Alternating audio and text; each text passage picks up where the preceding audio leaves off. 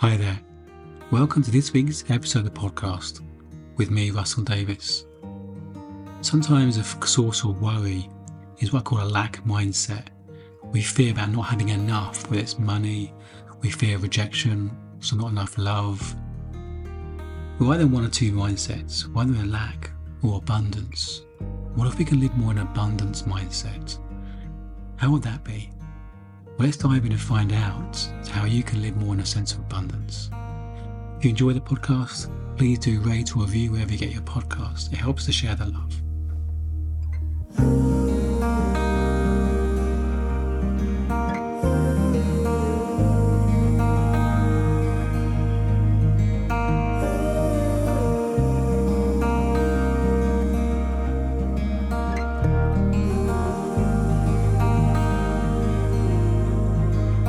Sometimes going through a really challenging time in life or a crisis can be a gift in some way because it can help you explore our outlook on life. It wasn't until our infertility journey when I started to really question whether I'd ever be happy. So I explore kind of what makes us happy, where does happiness come from, and what was stopping me being happy. It was in that kind of period and that prompted my own kind of psychological journey, what led me to getting my own kind of therapy and coaching, and ultimately leading to my changing career and doing what I do now. But one of the things that came to light, and it was really obvious when I noticed it, I couldn't believe I didn't see it before, was this sense of lack mentality. Well, either one or two kind of mind states, lack or abundance. And a lack mentality can show up in various forms. It could be a lack of money, time, energy, love. And for me, it was showing up in a number of ways. So, for example, lack of money, even though I was in a very well-paid job. We had no money worries. Prospects looked good, a very successful career and nothing to say it was going to continue. Very large, relatively safe kind of job, organisation, wasn't going to go under in any risk of financial trouble. So in many respects we didn't have kind of money worries. We were both working, no kids, we had lots of savings. But still, it was easy to look back afterwards, but at the time I couldn't see how I was almost like I was hoarding.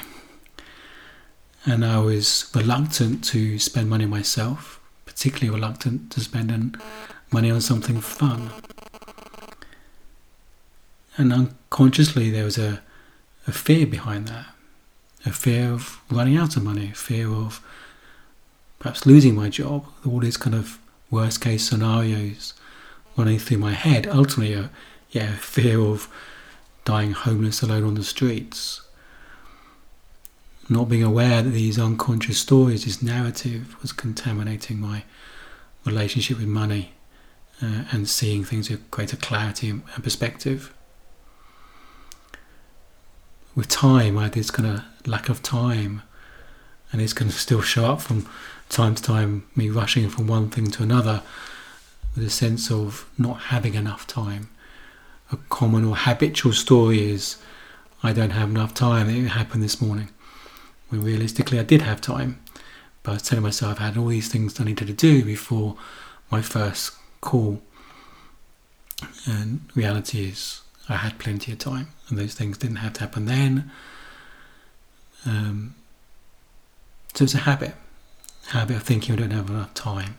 For example, I used to be, not so much now, but I used to be stuck in traffic jams and get really frustrated that I was going to be late and didn't have enough time, even though 9 times out of 100 I was still on time because I'd left plenty of time. So again, that's our story, that's our narrative. And love, we can have this kind of narrative, the story of not having enough love, and that shows up from time to time despite being married 25 years. There can be a sense of fear of loss of love, fear of being rejected, which can manifest itself in some neediness. And neediness is not an attractive quality in a relationship. So this lack mentality can manifest itself in a number of areas of our life. But what's behind it, I think, is all the same core thing. It's questioning where our sense of well-being comes from. Because if we think our security, lovability, worthiness, okayness comes from the outside world, if we think our security does come from enough money coming in each month, or a particular amount of money coming in each month, then we're looking in the wrong place for that sense of security. We never get there. There's always going to be a lack. I once met one of the most anxious men I've ever met, and he owned a small business. It was a shop. And he said to me, but I can stop worrying, I can be okay when I've got £250,000 in the bank, saved in the bank in the business, and then I can have any unexpected eventuality is covered, whether it's an unexpected kind of tax bill or something else.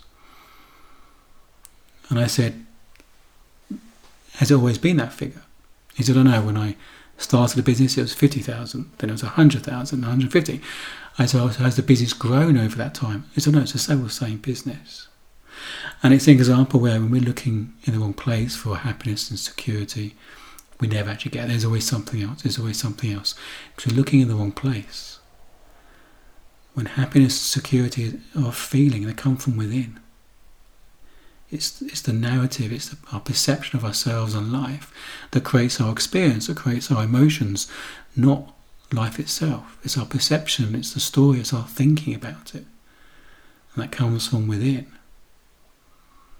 And when we realise we have everything within us, that it's okay to want things on the outside. We don't need them to be happy. Happiness comes from being present alive to the moment. We have innate happiness. We have an innate feeling of security. Toddlers don't question their happiness or whether they're emotionally and physically secure. They're just being. They just assume they're okay. That's our default setting. It may not be our habitual setting as an adult, but it's actually our default setting. This touches on another aspect of life about the energy of life. I've used this quote before, that Einstein once said the biggest question humanity needs to ask is whether this universe is safe or not. And I don't believe he meant physically safe, as in there could be aliens out there going to attack us. I think he meant psychologically safe. There's a very famous psychological experiment that often gets quoted called the marshmallow test, where psychologists gave these children kind of marshmallows and said, you can have this marshmallow now, but if you wait until I come back in a little while later, another one, then you can have two. But if you eat that one now, you won't get the second one when I come back later.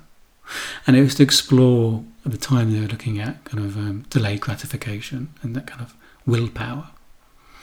And that study went on to look at these kids beyond that age and look at older and later in life. And they concluded those kids that had willpower and held on to the marshmallow without eating it and waiting until they had two, generally were more successful in SATs results, exam results at school and in life, were deemed to be more successful. And they put it down to this thing called willpower. But it's interesting, psychologists more recently have looked at that study. It's a very famous study, it gets quoted an awful lot. And they realised the children in that study were all from the same social and economic group, quite upper middle class, I think they were. And she had worked with kids from very, very poor backgrounds who didn't have anything. And she could say that they had a different relationship with things they were given. So she repeated the experiment. But she had a group of children, and there was a teacher or someone running the experiment, and the children were colouring, and they said, here's some crayons to colour with, but if you wait, I'm going to come back with some lovely new felt tips. You can use those instead if you want to wait for those, or you can use the crayons now. And with one group, the teacher came back with the felt tips, and they used the felt tips. With the other group, the teacher didn't come back with the felt tips. She said she would, but she didn't. She came back with some reason to excuse, I didn't have them, I thought I had them. And then they did their marshmallow test after that. So one group, they'd imposed this idea that the universe kind of provides. And the other they kind of inferred that you can't trust the universe or this teacher or this environment to provide. And if you inherently think you're not going to get, the second marshmallow, well, you're going to eat the first marshmallow. You're not going to bother waiting. If you inherently can trust you're going to get the second one, you're more likely to wait and have the second one and have two. So it's not just kind of willpower, it's our perception of life as a whole. I grew up in an environment, an Anglo-Catholic environment, that talked about a God of unconditional love. But all I could see were these conditions. They talked about judgment a lot, repentance a lot.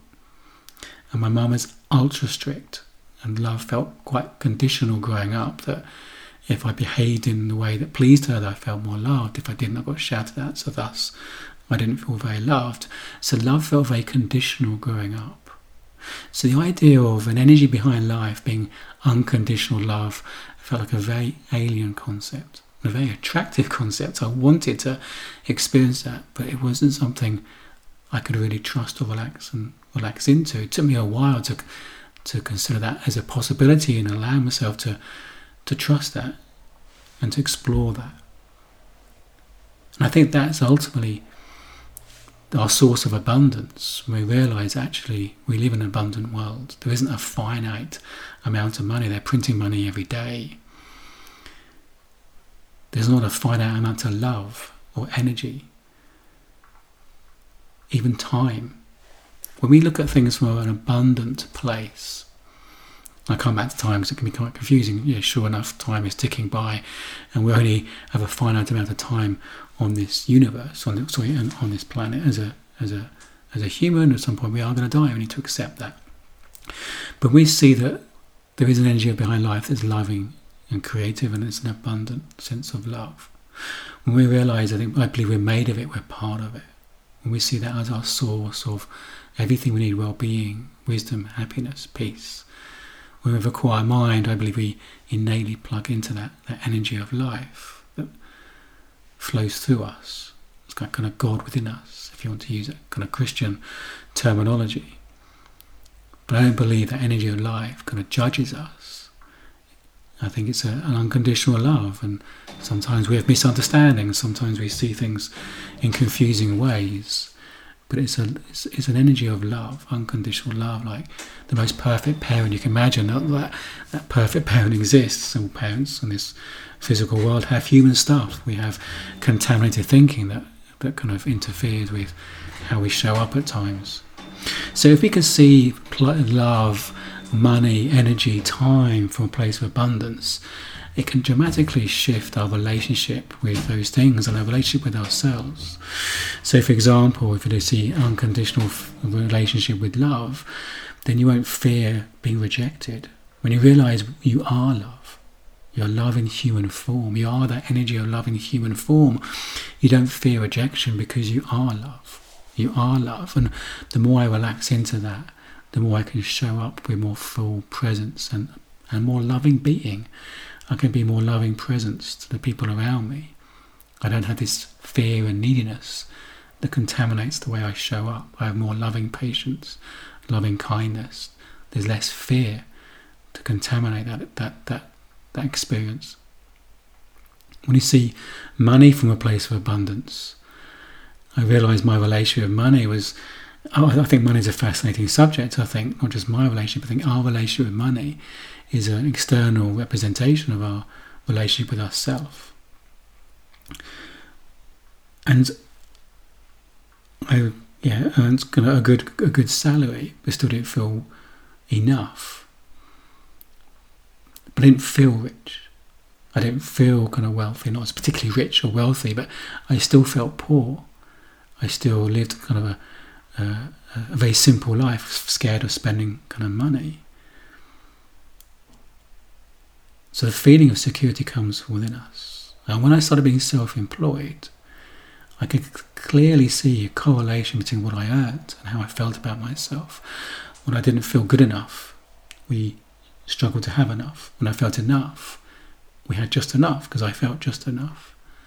And the more I can relax and lean into my worthiness, the more abundant we had, more abundance we had, and the more abundance I felt. So I think there's a direct correlation between our relationship with money and our relationship with ourselves, and how enough and worthy we feel. Time, I realised when I realised there's a sense of, this was related to two things for me. Realising my fear of not having enough time was related to two things. One was actually not enough love, actually the fear of rejection. I might be scared I'd be late for a meeting and then someone would judge me negatively in some way. The people pleaser on me, which is based upon fear. Really wanted to make sure I was on time. I wouldn't upset someone by being late. The more I realised that I didn't have to be scared of that. I didn't have to be so worried about being late. It doesn't mean I am late all the time. I have a standard of being on time. I like being on time. It's important to me. But I have less worry and fear around that. Because I just trust when things happen in life, the best planning ever, sometimes you might be late, and that's okay. I'm no less of a lovable, worthy human being. Another thing about time is realising that when we realise we're spiritual beings having a physical experience, there are two ways of considering time, thinking about time. The Newtonian, from a physics point of view, Newtonian view of time, it's fixed. It's absolute, it's fixed, it's linear. The Einsteinian view of time is actually, it's relative. That's why sometimes time feels like it's going really quickly, and sometimes it feels like it's going really slowly, because it's relative. And I can see that. When I was stuck in a traffic jam, I played with that in the past. I think time's going really quickly, I'm going to be late. I imagine being late. When I allow myself to relax, I've got plenty of time. I am time. Just like we are love in human form, we are energy in human form. Time is a form of energy. What if I am time? I have enough time because I am time. I began to relax and trust it's okay. Again, 9 times out of 100, I was there on time. Began to explore and play with my relationship with time, rather than having this lack, what if I am time? I have plenty of time, and guess what? My mind slows down, I become more present, I have a clearer mind. I get things done quicker and easier. I tend to have more time. So we either have a lack mentality or an abundant mentality. And what's behind lack mentality? Often judgment. Judgment of ourselves, either not worthy, not good enough, I don't deserve. One of mine was, who am I to be almost happy? Growing up, there's a lot of sadness. I didn't believe I was allowed to be happy. Who am I to be wealthy? Who am I to be happy? Who am I to be loved? There's a lack of worthiness or deserving. So if you have the sense of lack mentality in life, in particular area of life, consider what the story is behind that. What's the judgment of yourself behind that lack mentality? Then forgive yourself for that judgment. And sometimes we can see how these have been shaped by childhood experiences, but the past doesn't exist. These judgments only exist by us in the moment. We are continuing those stories out of habit. We've internalized them out of habit. Well, if we can forgive ourselves for those judgments, those stories, that allows us to free ourselves from the old story and step into the new story of abundance. I believe we're a loving energy of life in human form. I believe you are love in human form. You are abundance in human form. Loving you.